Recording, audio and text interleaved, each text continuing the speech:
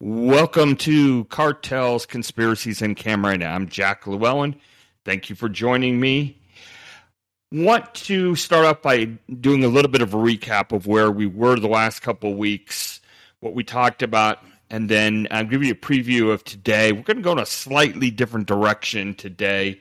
We'll talk about it, but I think it'll be interesting and it's somewhat timely.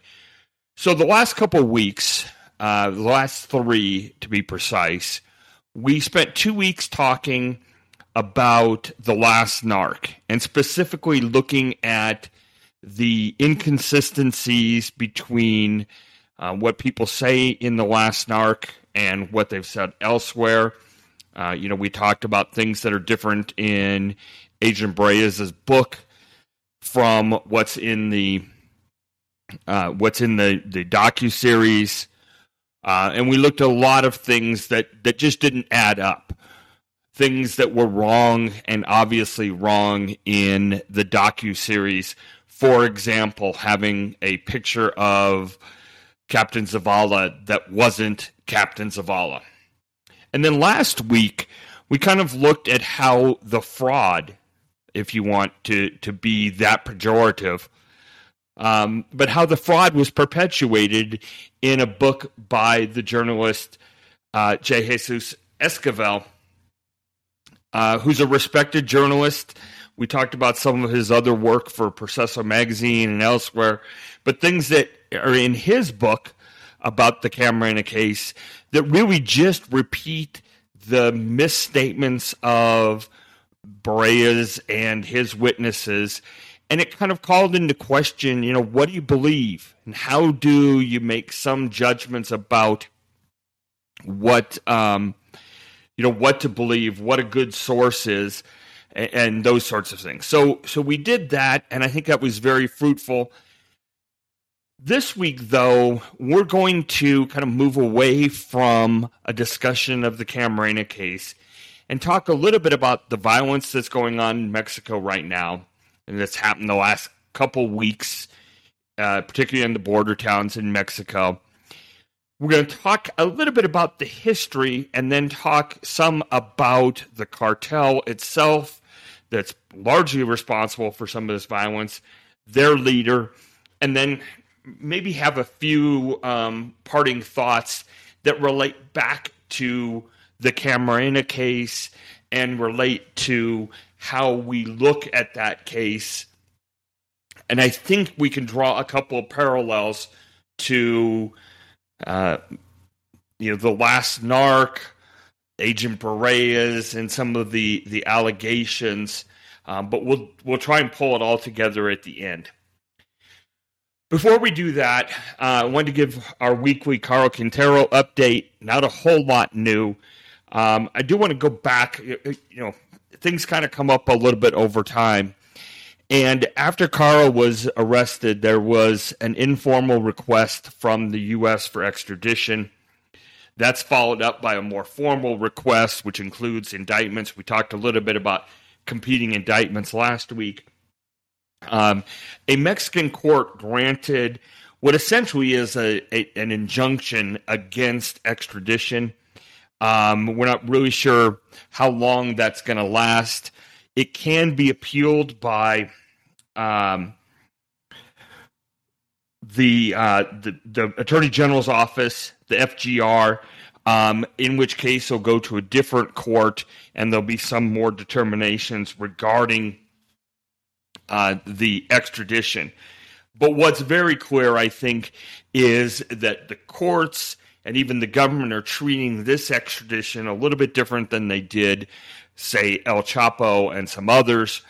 And I still think the more likely result is going to be that they being the courts in Mexico, require Caro to serve the remainder of his sentence in Mexico before they really consider extradition. Again, that's just a hunch. I'm not a Mexican attorney by any stretch. Don't have any inside information, but that's how it looks to me. Now, of course, we know that that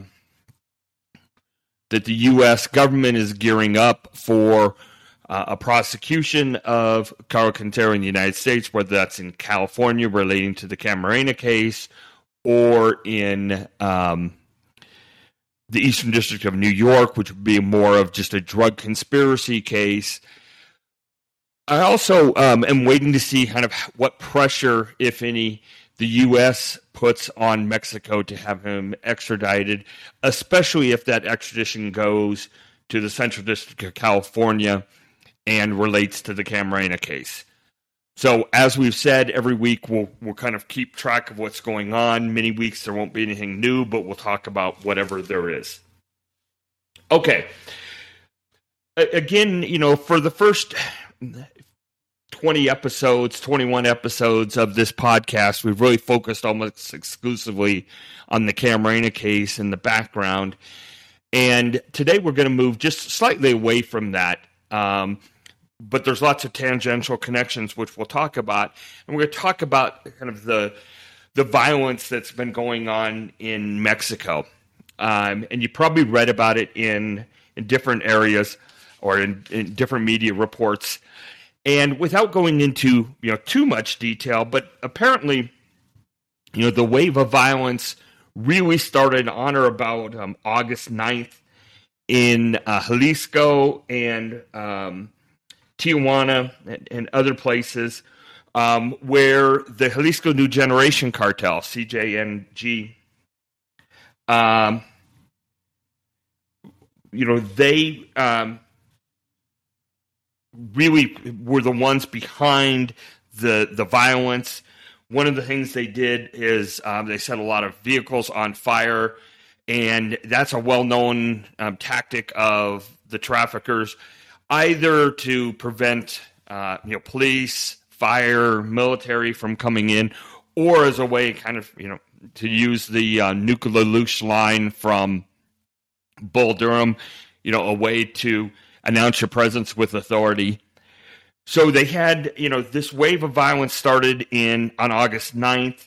On August 11th, there was a brawl apparently between rival criminal gangs in Ciudad Juarez, in the jail there.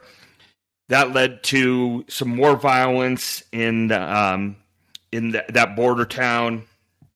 At least 10 people died. There were also reports of fires, killings, seized vehicles set on fire in Tecate, Tijuana, Rosarito, Ensenada. In Ensenada, there were some public buses set on fire. So just a whole lot going on, again, mostly in border towns, mostly relating to or being attributed to the Jalisco New Generation Cartel. And we're going to talk a lot about them in just a moment. What did the Mexican government do? They sent in the National Guard, and the president of Mexico, Andres Manuel Lopez Obrador, came out and said everything's fine, don't worry about it. We've got 3,000 National Guard members patrolling the streets of Tijuana. And that's really consistent with kind of the Mexican philosophy, the Mexican government philosophy. We've talked about the fact that Lopez Obrador has, in the past, really taken kind of a hands-off approach to the cartels. And, that seems to be an ebb and flow of the government. Do you fight the cartels? Do you give them a little bit of latitude to do their stuff as long as they're not impacting the public too much? Interestingly enough, there's a quote here that I wanted to read to you. So there's a think tank in Washington, D.C. that's all about relations in Latin America, and Stephanie Brewer is the director for Mexico in that think tank. And she responds in a quote that was in a San Diego newspaper But she says, unfortunately, what we have seen over the past 10 to 15 years is a lot of repetition of the same go-to strategies, which consist largely of military deployment, despite all of the evidence that shows us that this military deployment is not an effective strategy. It has remained at the centerpiece of the Mexican federal government's response to crime and violence. And somebody else, Cecilia Farfan Mendez, who's the co-founder of the Mexico Violence Resource Project, said, in terms of what this does means, this means that the state increasingly looks weaker in relation to criminal groups. She says, as is often the case, what's going on in the criminal underworlds in the shadows is impossible for us to really know. It's like shadow puppetry. So you think you're seeing something, you think you understand what's going on, but you have no way to confirm. So that I want you to keep that in mind, because we're going to talk about that again at the end when we try to pull some stuff together. And one last quote, presumably one of the criminal groups of a coalition could win, but we will perpetually be in a situation where any peace is really just a narco peace. It's a peace that is totally at the discretion of criminal groups. It is not because the state has developed effective policies. Okay, so that's one of the issues that's come up. So we've got that. The United States government sent out some advisories talking about places that Americans might not want to visit. So not surprisingly, they left out most of the major tourist places and said, okay, those are still okay to travel to, even though they do have caution against traveling to Tijuana. There was a period of time when American personnel in Tijuana and some other places in Mexico were ordered to shelter in place. Those are no longer in effect. But we have this recurring cycle of violence, this recurring issue of the Mexican government's response to it. And I want to now kind of trace the history of this. All right.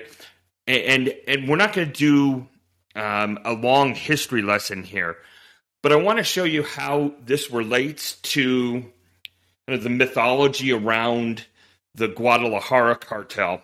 And you know my feelings about that phrase. But we're going to talk about that. We're going to do a little bit of the history of the CJNG, the Cartel Jalisco New Generation. And we're going to talk a little bit about El Mencho. And then, as I said at the beginning, we'll do a little bit of a what in the heck does this all mean and why have I been listening to you for a while. So I want to go back to 1985-ish. So let's say 84, Guadalajara, prior to the Camarena case. And there's the perception that the first real cartel, the first real group of people to get together to traffic drugs was the Guadalajara cartel, that everybody worked under Felix Gallardo. He had everything under control. And, that was kind of the genesis of everything. And then things fell apart after the Camarena case and after Felix Gallardo was put into prison. And I don't think the facts always match the mythology. Okay? And we talked about this some already in past episodes. But number one, I don't think there was anything called the Guadalajara Narcotics Cartel. It certainly wasn't called that at the time. But moreover, you had three guys, Caro Fonseca and Felix Gallardo, who were basically from the same hometown. Fonseca and Caro were related, at least by marriage. But they were drug traffickers, right? Gallardo was mostly in the cocaine business, working a lot with, Mata Ballesteros, getting drugs from Colombia through Mexico into the United States and developing the routes and the way to do that and all of that. Carl was mostly on the marijuana side. Did they work together? Probably. Did they work together when it helped them? Probably. Did they work separately when there was no advantage to working together? I'm sure that's the case. They certainly weren't, to call them, again, a cartel, it just makes no sense. At best, they were a loose affiliation of folks. All right. So you've got that notion. The other notion that I think is just wrong is this idea, again, that nobody else was out there. We know that Felix Gallardo worked with the Plaza leaders. We know that he kind of, helped everybody stay in their territory. He was able to use his guile, his business sense, his political connections, and probably a fair amount of arm twisting in one way, shape, or form to keep people in line for the most part. And once that centralized leader figure kind of went away, everybody split up, and that created a lot of the divisions in the cartels. So there's a little bit of that's true. But we also know that there were families, there were groups of traffickers working in various parts of the country that had very little affiliation with Gallardo, very little affiliation with what was happening in Guadalajara. And it doesn't do us any good when we're looking back on things to kind of overstate the influence of the Guadalajara traffickers or of Gallardo. And I think that a good way to look at that is to look at how the Jalisco New Generation Cartel developed. So in the 1970s or so, there was a family, the Valencia family, that were primarily avocado farmers in Jalisco and Michoacan. And they started working with various drug traffickers and ended up developing what I think we would call a family cartel, for lack of a better word. And they actually, developed some power. They became part of what was referred to as the Sinaloa Foundation in the early 2000s. And then they had a variety of issues, starting in about 2009 or so, where a couple of the leaders of this cartel or of this group were arrested. One of the primary leaders of this Sinaloa Federation was arrested. And again, there's places where you can get all the names and things. I'm not going to go into that much detail for this purpose, in part because I don't want to butcher every Mexican name. But again, we had this power vacuum at this time, both within that Sinaloa Federation and within the Milenio Cartel. And I don't think I said that. The Valencia family ended up being the Milenio Cartel, Milenio. And as a result, that cartel, the Milenio Cartel, broke into several smaller factions. Okay, there were two primary ones that ended up developing. So there was one group called La Resistencia. Well, I'm going to try that one more time. Resistencia, sorry. And then there was the Los Torrecidos, which end up later becoming the CJNG. Okay, so we ended up with these two different factions that end up going to war with one another in a lot of respects. So the CJNG really kind of first announced, for lack of a better way of putting it, their presence in June of 2009.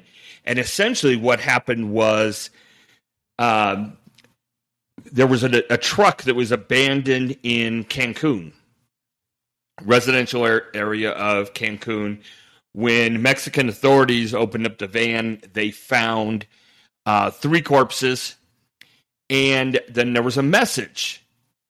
And the message said, "We are the new group Mata Zetas," so Zeta killers, "and we are against kidnapping and extortion, and we will fight them in all states for a cleaner Mexico." There apparently is a YouTube video of these 3 guys, the dead guys, being interrogated. They confessed to criminal activities. They gave the names of police that they had for protection. And again, then they were killed. What's interesting is that this message is very consistent with the early messaging of the CJNG. The idea that they were going to be the upstanding group. They were going to be the ones that were protecting the civilians and making sure that the common person wasn't being abused as a result of the actions of the other cartels in the area, most prominently Los Zetas. So we end up with this kind of turf war that happens where the Sinaloa cartel and the Gulf cartel and the Knights Templar are kind of uniting against the Zetas and those that are supporting the Zetas. And you really end up with a whole series of what you'll call massacres. You've got a lot happening in Veracruz in 2011, 2012. There are efforts by the military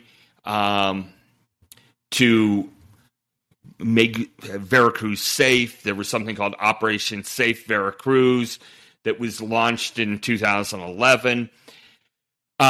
You have more attacks. You've got attacks in Veracruz in 2012. There are, more and more things happen. Guadalajara massacres in 2011 and 2012. Then in about 2012, the Knights Templar and the CJNG had they were kind of working together. And again, it's one of those things that, the enemy of my enemy is my friend. Well, at some point, they were no longer their friend. And so the Jalisco New Generation Cartel started a turf war against the Knights Templar. And they came out again with the idea of saying that the Knights Templar were abusing innocent people and operating through kidnappings, extortion, protection, racketeering, property theft, and rape, and that the CJNG was coming in to protect the common person from the Knights Templar, and the Knights Templar really ended up kind of disbanding, and by about 2016, I think they don't really exist anymore. So you've got a whole lot of things that happen. The most significant thing, probably coming in about 2012 or so, was, or 2016, I'm sorry, was a kidnapping that occurred. All right, so we're talking August 2016, nice restaurant La Leche in Puerto Vallarta. The CJNG kidnapped 2 sons of El Chapo, who had recently been arrested. So 2 kids, Jesus Alfredo Guzman Salazar and his brother Ivan, along with some friends, were kidnapped and eventually released after some negotiations.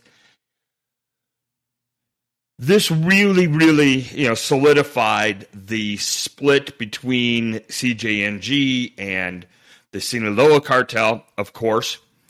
And it was seen as, a way of showing that, especially with El Chapo in prison, that CJNG could act almost with impunity, and that the Sinaloa cartel might have been the most powerful cartel for a while, but it wasn't anymore. Right? Lots of different things happened over time, and you had a lot of really bloody battles between the Sinaloa cartel and the CJNG. You had a lot of issues with respect to the fight over Nuevo Laredo, which of course is the busiest border crossing in terms of truck crossings. Actually has Nuevo Laredo. It is said to have 1.7 million trucks cross at that border every year, which is like more than double any place else. It's also the fourth busiest border in terms of passenger vehicles. So a lot of fight, big turf war over Nuevo Laredo. And you had some different things happening in Guadalajara. There was a couple of grenades thrown at the consulate. 2017, though, the next important thing happens with respect to the CJNG. So you end up with a situation where one of the top lieutenants in the group, somebody by the name of El Cholo, Carlos Enrique Sanchez, El Cholo, he apparently had murdered a financial operator, El Colombiano, and he did that without permission of El Mencho, who's the head of the cartel. We'll talk about El Mencho in a few minutes. So El Mencho put a hit out on El Cholo. That wasn't successful, and as a result, El Cholo and a person by the name of Eric Valencia Salazar, L85, who had helped to form the CJNG along with El Mencho, they left and started a new cartel called the Nueva Plaza Cartel. And there ended up becoming a pretty significant war between those two groups. The Jalisco New Generation basically won that war, and in March of 2021, El Cholo was found murdered. His body was stabbed and wrapped in plastic, put on a park bench, and had a sign on him that called him a traitor. So it was a brutal killing, and a public execution or a public staging of it. There's also some YouTube videos that purport to show El Cholo being interrogated, at least up until the time he was murdered. Interestingly enough, if you look at the CJNG, they've kind of varied from time to time. They were very powerful. There was a period of time when some people thought that their influence was waning, and then they've kind of picked back up and probably are the most active of the cartels operating now. Obviously, there are lots of other cartels. There are several that are big, including the Sinaloa cartel, of course. But the CJNG is in lots of areas. So, according to the DEA and some other documentation, the CJNG is really the primary or the dominant cartel in Jalisco, Colima, Michoacan, Veracruz, Pueblo, Hidalgo, other areas such as that. It has a big influence in Sonora, Tijuana, Juarez, the area called Tierra Caliente, which is parts of Michoacan, Guerrero. There also have been making big efforts to get into the state of Mexico itself. And you probably heard a lot about the battles that have been going on in the Riviera Maya, an area that usually, or at least in the past, had been pretty well hands-off. But one of the dominant groups trying to establish a foothold there is the CJNG. Internationally, it's said that they have contacts besides the United States and Canada, but that they also work with traffickers in Colombia, Peru, Bolivia, Australia, China, Southeast Asia, etc. So that's the group. So that's the one that has been causing the problems in the last little bit. Their power, their influence is great. The kind of the reasons for their recent push for the violence can be subject to some debate, as we talked about at the beginning. Some of it is announcing their presence, showing their domination.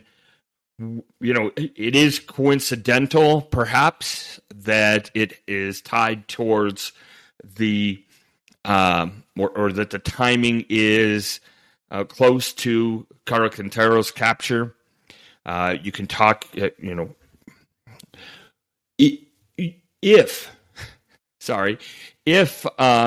Caro Quintero was still in the drug business in the last few years when he was out of jail, and if in particular he had any influence on the Sinaloa cartel, is there a relationship between the CJNG, showing its power, showing its presence, and again, in relation to something negative happened to the Sinaloa cartel.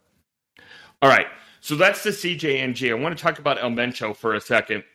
So El Mencho is really one of these almost mythological figures in Mexico.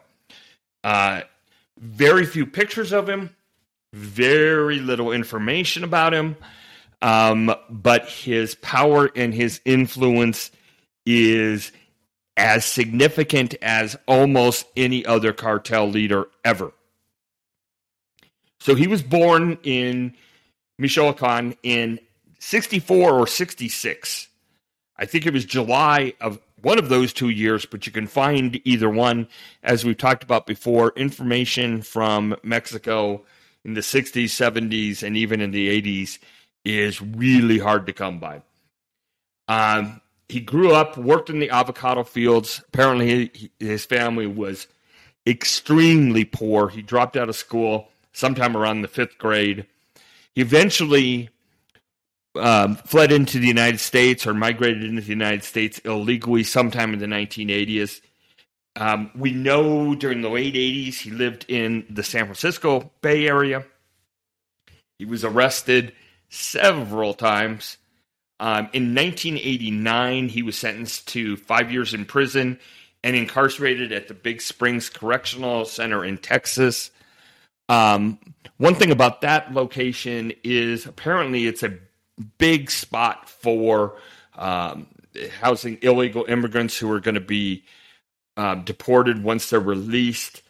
And there is a lot of suspicion that he developed a lot of his criminal instincts, criminal education, aside from him being kind of a petty thief and some petty crimes in San Francisco that led to his arrest and his incarceration, but that his criminal mind really developed while he was there, and that he had developed connections to some of the cartels and families working in Mexico. So he served 3 years, and then he was deported. Um, Interestingly enough, when he left, or when he got back to Mexico, he worked for a couple of local police forces, and then finally joined the Millennial Cartel. We've already talked about the fact that there was this power gap, and that there was a split, and he really quickly rose, not only from being a criminal, being deported, joining the cartel, really rose up in the cartel, and then when there's a split, he's really the head of this new cartel that ended up becoming known as the CJNG. Over the years, so we're looking again in really that group coming into play 2009. So we're talking another 13 years. There have been numerous manhunts, numerous criminal charges. He's been designated as a kingpin. There's rewards, etc. Nothing. Okay. I'm sure that there are some, have been some close calls. The assumption is, of course, that he's got people on his payroll that do a very good job of protecting him. Part of the assumption also is that he has, some near military folks around him that really keep him protected. And so, not much has happened. We're also led to believe that unlike people such as El Chapo, he keeps a pretty low profile, lives much more modestly, stays away from big cities, done nothing, kind of ostentatious personally. His daughter was arrested in Washington, D.C. in February of 2020. One of his godsons had been arrested in the U.S. in 2019, February 2020. His daughter was arrested. She was sentenced to 2.5 years in prison in March of 2021. In November 2021, his wife, who was believed to be kind of the chief financial officer of the cartel, was arrested in Mexico. She had previously been arrested on money laundering charges, but was granted bail, and she's now incarcerated and has not been given bail. It's been reported that El Mencho has kidney disease. He may have built a hospital specifically for the purposes of being treated. In February of this year, so February of 22, lots of rumors that he had died in a private hospital in Guadalajara where he's been treated for the kidney disease. There is no confirmation of that. And though there were lots of rumors in that February timeframe, those rumors have pretty well died out. And I think that the general consensus is that he is still out there, still alive, still running the cartel, but likely in some state of bad health or deteriorating health. Okay, so that is a kind of a shortened version, though it may have seemed long, of going through of the genesis of the CJNG, the genesis of El Mencho rising to power, and those two, the leader and the cartel being the ones largely responsible for the violence that we've seen in the last few weeks in Mexico. So what's the message here? What's the purpose of going through this? Well, number one, I think it's just important to understand what's going on. We talk about the Camarena case. We talk about how things have developed over time in Mexico, and I think it's important to understand how those things translate into today. How things that happened in 1984 and 1985 have led their way to car bombs and car fires in Tijuana and Americans being told to shelter in place. So that's number one. Number two is, if you were to draw the like the family trees of some of these cartels, it would be unbelievable, because they come, they go, they're friends, then they're enemies, families split, families get together, and so anybody who tries to tell you that there is a straight line between almost any two sets of events involving the cartels in Mexico probably is giving a truncated or simplistic version of events. And one of the things that becomes very difficult is understanding how all those relationships work, who really is aligned with whom, and who can be exploited, and I mean that in a good way.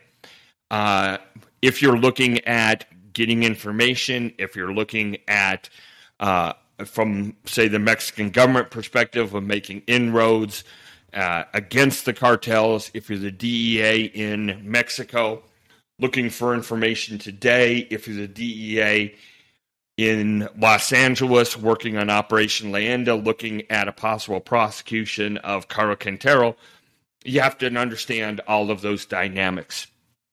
When I was in Mexico last, I spoke with someone, and I want to be very careful of not giving away anybody's identity. But this particular person made a very strong point of talking about how important it is to be seen in a certain way. And the number of people who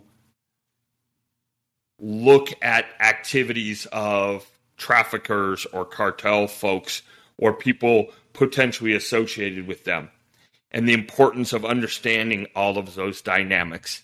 And again, that translates to anybody trying to deal with the cartels or deal with witnesses. All these, you have the normal stuff of big bad cartels and people being afraid of them, but then you have the family ties and the history. All of those are really important, and all of those come into play. All right. I think I went a little bit longer than I intended. I hope any of this made some sense. I know we kind of went through it a little bit quickly, but I hope you could follow. There's some really good websites that go through a lot of this, as far as El Mencho's history, El Cholo. Look, if you want to see disgusting images, look for his death on the web, and I'm sure you can find some. Okay, next week we're going to go back to the Camarena case. We're going to talk in specific terms. Again, we're going to about some of the other follow-ups to The Last Narc, both the docu-series and Agent Breaz's book. We're specifically going to look at some recent assertions that have appeared on social media that are, again, new and different than were said in either the book or the docu-series, and we will evaluate the degree to which any of them can or should be believed. And that'll get us kind of back on track with the Camarena case. And again, we'll keep looking at Caro Quintero and what's happening there. Looking forward, working on a couple of guests. I know I keep promising guests, but it's really hard to schedule some people. So we've got a couple guests coming up, things that we're going to talk about. Still working on getting that video on YouTube that I've talked about. I think you'll like it. So I'm not going to beef it up too much or hype it too much so that there's no disappointment. And still working on the website, so those will all be coming. Thank you again. Again, if you are interested, look at my book, Someone Had to Die. If you like the case, look at Jaime Kirkendall's book as well. And have a really great week. We will talk to you next week. And thanks again for joining.